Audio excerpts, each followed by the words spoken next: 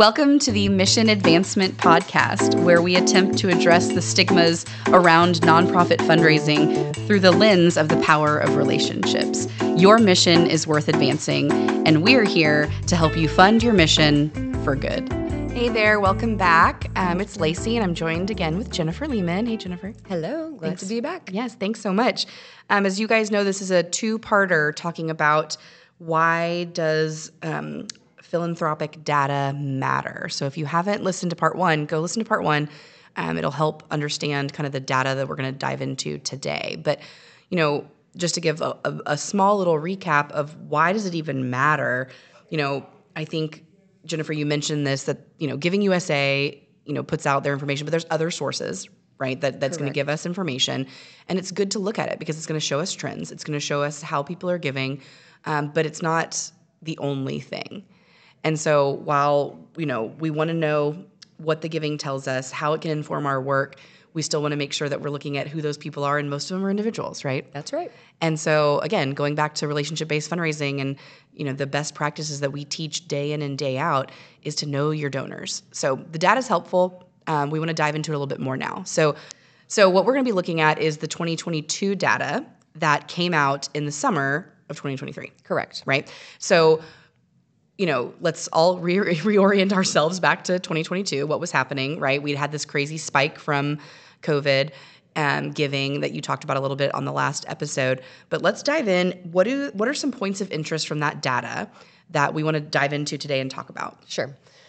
Yeah, so the 2022 report, which again was released in June of 23, was in a lot of people's minds, the sky is falling. You know, there was the headlines, even in our own industry, which quite frankly drive me crazy, were that giving is down and the trends are negative and, the economy looks bad and we knew this was coming and here we go. So, yes, there was a decrease in giving overall. It's important, though, to look at it in a couple of different lights. So, first of all, there's current dollars versus inflation-adjusted dollars. And I don't think it's a surprise to anyone that the inflation rate utilized for 2022 was very large. Right. And that makes a difference. Absolutely. You know, so about 3% in current dollars, which is relatively flat, was the decrease. But in inflation-adjusted, it was closer to 10. However, I think it's important for everybody to realize that when the data comes out, there are a lot of assumptions being made, and it's not complete. So it could stay very close to where it is, but it takes a couple of years for all of the numbers from 2022, in this case, to be finalized, and they will publish a final report with any corrections. Oh, okay. That's good So, to know. yeah, it's kind of a little-known fact, I think, that the data actually trails for a couple of years before it's finalized, and there have been years when corrections have been, you know, somewhat substantial and meaningful. So it's interesting to go back and keep up with, you know, how the numbers actually materialize when they're final and all the data is complete. So there was a decrease, but I think it's interesting coming out of as you suggested, a spike year. Just like in the stock market or something else, when we see spikes, we expect corrections. So 2022, I think from our standpoint, certainly watching philanthropy closely, felt like the first post-pandemic year. Right. When it came to how businesses functioned and kind of the world functioning more normally. Special events came back, you know, people were back in the office. Nonprofits were functioning in a much more normal cycle than they did in 2020 and in 2021. So as a result, you know, some slight decreases in participation and in some giving in certain sectors were not a surprise to us, because I think we had some really big years in those sectors that were not sustainable, quite frankly. Okay. So that's one interesting piece. I think another interesting is a sector like international affairs had an increase. Okay. Well, what was happening in 2022? The war in Ukraine. So again, just another, you got to look at current events. You got to look at what's happening in the world. Absolutely. That affects spikes or decreases in any particular sector. in the 2020 and 2021 data, human service did amazing. Right. The arts really struggled. Well, the arts, they weren't able to function, right? Yeah. They weren't having performances. Theaters were closed, all of those things. And so not a surprise that during that period of time, philanthropy did decrease in those sectors while it spiked big time in something like human service. So I just think it's important that we recognize world events that affect philanthropy, whether it's in our country or on the international scale, because it does shift the numbers, and those numbers will likely shift back. Yeah.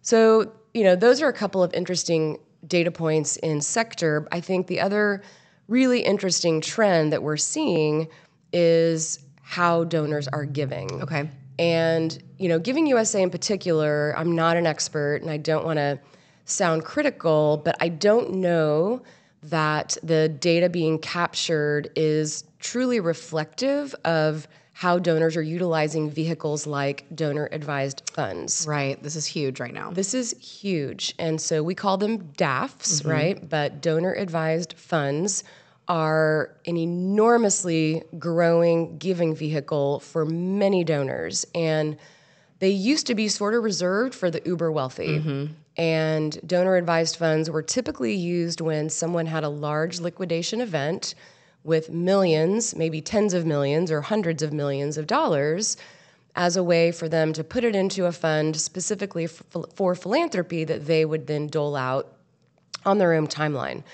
Well, today, the average donor can set up a donor-advised fund. Right. I know some that have thresholds as low as $25,000. There may be some lower than that. I'm not sure, but there's a huge surge in average donors using a vehicle like that for their philanthropy. So my understanding of the data at this point is that when I give to a donor-advised fund, that is showing up in the data as a gift to a certain sector. Now, it depends on the kind of DAF you have, and this is another complication in the data. But some are community foundations, some are held with financial institutions. And when I make a gift to my DAF, if it's held with a financial institution, that is showing up as a gift to public society benefit. Okay. What happens to it when I give to an organization? Not sure where that's showing up in the data. Right. We can't count it twice. Right, exactly. Right? But those of us who use donor-advised funds know exactly how that works. And is my gift to my donor-advised fund being counted as public society benefit, as a gift to a foundation? And then when I make a gift to my local nonprofit, is it showing up in the data as a gift to human service or education or the arts, whatever that might be? Yeah, that can be really confusing. So that's a nuance in giving today that I don't know that the different studies and people out there looking at it are capturing in a way that we can truly understand. So I just think it's important to recognize that people are smarter. Tax laws change. Right, absolutely. New giving vehicles are available. And donors are giving through different methods for different reasons, which may make us want to look twice at exactly what the data is telling us. Yeah. We talked about this a little bit on the last episode of, they may say, oh, individuals is just a small piece of that pie chart. But, if it's someone who is historically always given through writing a check, right? Or even if they were giving through, say, a stock option, and then they set up a DAF, even if, like you just said, if it's for $25,000 or a little bit more, now they're in a different category. And so people may even think, oh man, our giving is down. Just say you did your own pie chart for your organization. We've got a lot more foundations giving to us. Well, no, you got a lot more family foundations giving to you. That's right. And it's not necessarily you're writing grants. People are giving differently. And so I think that's where people can get confused to say, oh, foundations are going to be where we're going to get a lot of gifts from. Right. But that doesn't mean you're writing grant applications to all those people. People are just giving. Individuals are giving through those foundations. That's right. And I think, I don't have, specific numbers on this, but I can imagine just based on how the world has worked the last few years that there have been a lot of people setting up family foundations since the late teens. liquidation events, Yep. people selling companies. I mean, we all watched people retire Yep. in 2020 and 2021, and that's a very common event for somebody to set up a family foundation or set up a large donor-advised fund. So I'm sure later on we'll get better data on those trends, but I think it stands to reason that the world changed so much and people took advantage of the different vehicles out there and ways to put their money into a pot that they could be generous with over time. And it's not showing up in our data maybe in the traditional way that we're used to. So, so you're right. And when we kind of aggregated the data from 2022, our finding is that about 86% of giving decisions are made by individuals. Exactly. And that's combining the individual category, the bequest category, and the piece of the foundation category, which you can go in and dissect and separate out family foundations from more formal, traditional foundations. Okay, now that's really helpful. Okay, well, let's dive in a little bit more to look at what is the difference in the data and compare 2022 to 2019. So we're not looking at apples to apples from year over year, but let's look at really what the trends were. Take out those spike years and say, what does it look like to look back at 2019? What's changed? Yeah. So this is super interesting, and I'm grateful to our team for looking at this for me and with me because, I've been kind of sitting with this theory that the spike that we saw in 2020 and 2021 was due for a correction. And yes, there are some trends that I think are important for us to be paying attention to in terms of donor participation and some decreases in behavior. But the facts are that from 2019 to 2022, overall giving was essentially flat, less than 1% difference. So almost no change if you go back and look at the overall numbers for 2019. Okay. There were a couple of changes when it comes to sector. Human service was up almost 8% between 2019 and 2022. So that's interesting because there was such a spike in human service. Is that sustainable? Is human service still due for a correction? I don't know, but that sector in particular has seen pretty significant growth since 2019. So even a decrease that we may have seen year over year is still an increase from pre-pandemic. Another kind of interesting trend, of course, is the foundation piece, which we talked about.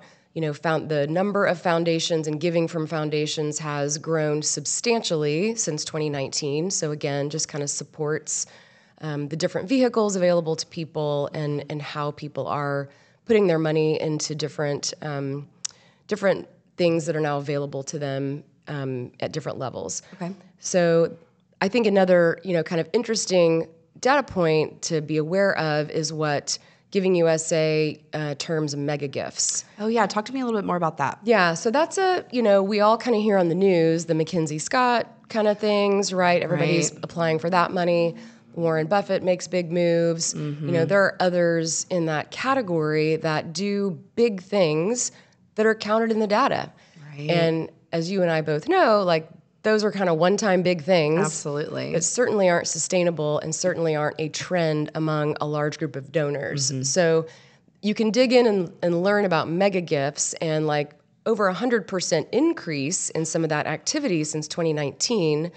So I think the question we should be asking is, well, how does that affect any of the numbers? Is that an outlier that we should consider? So it just kind of goes back to what we talked about last time, which is the very, very long-term trend of types of donors, segments that receive different amounts of giving.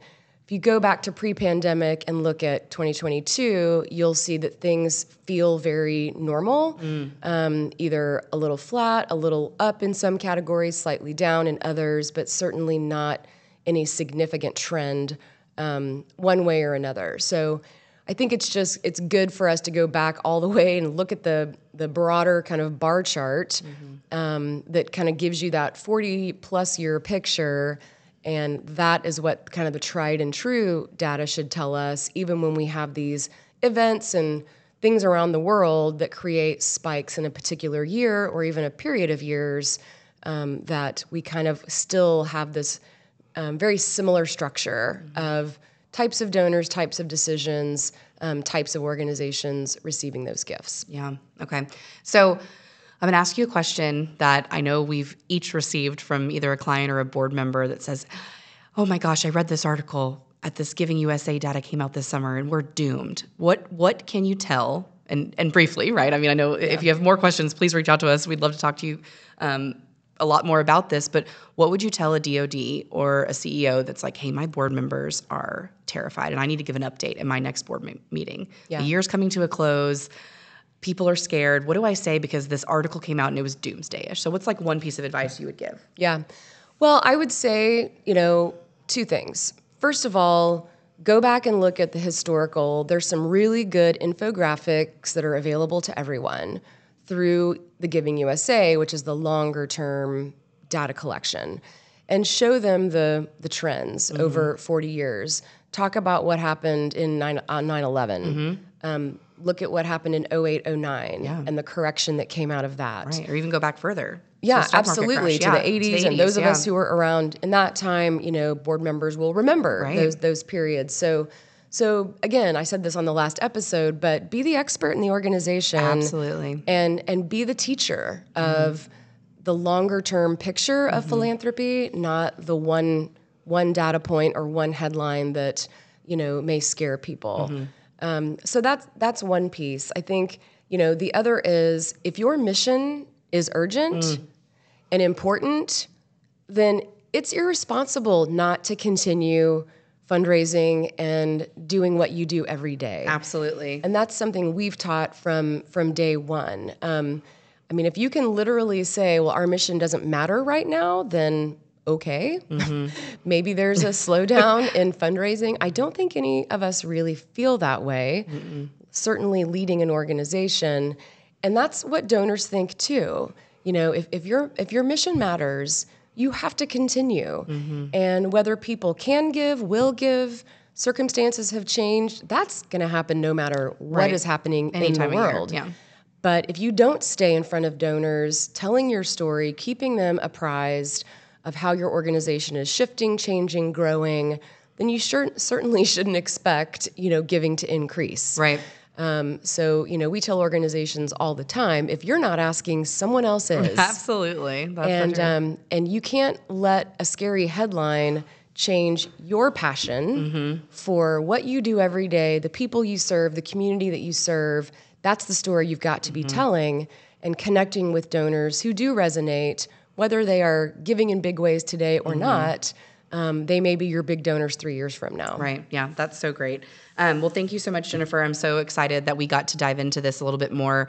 As you guys know, we typically put out some more information. Jennifer will do a little bit of a deeper dive into the data.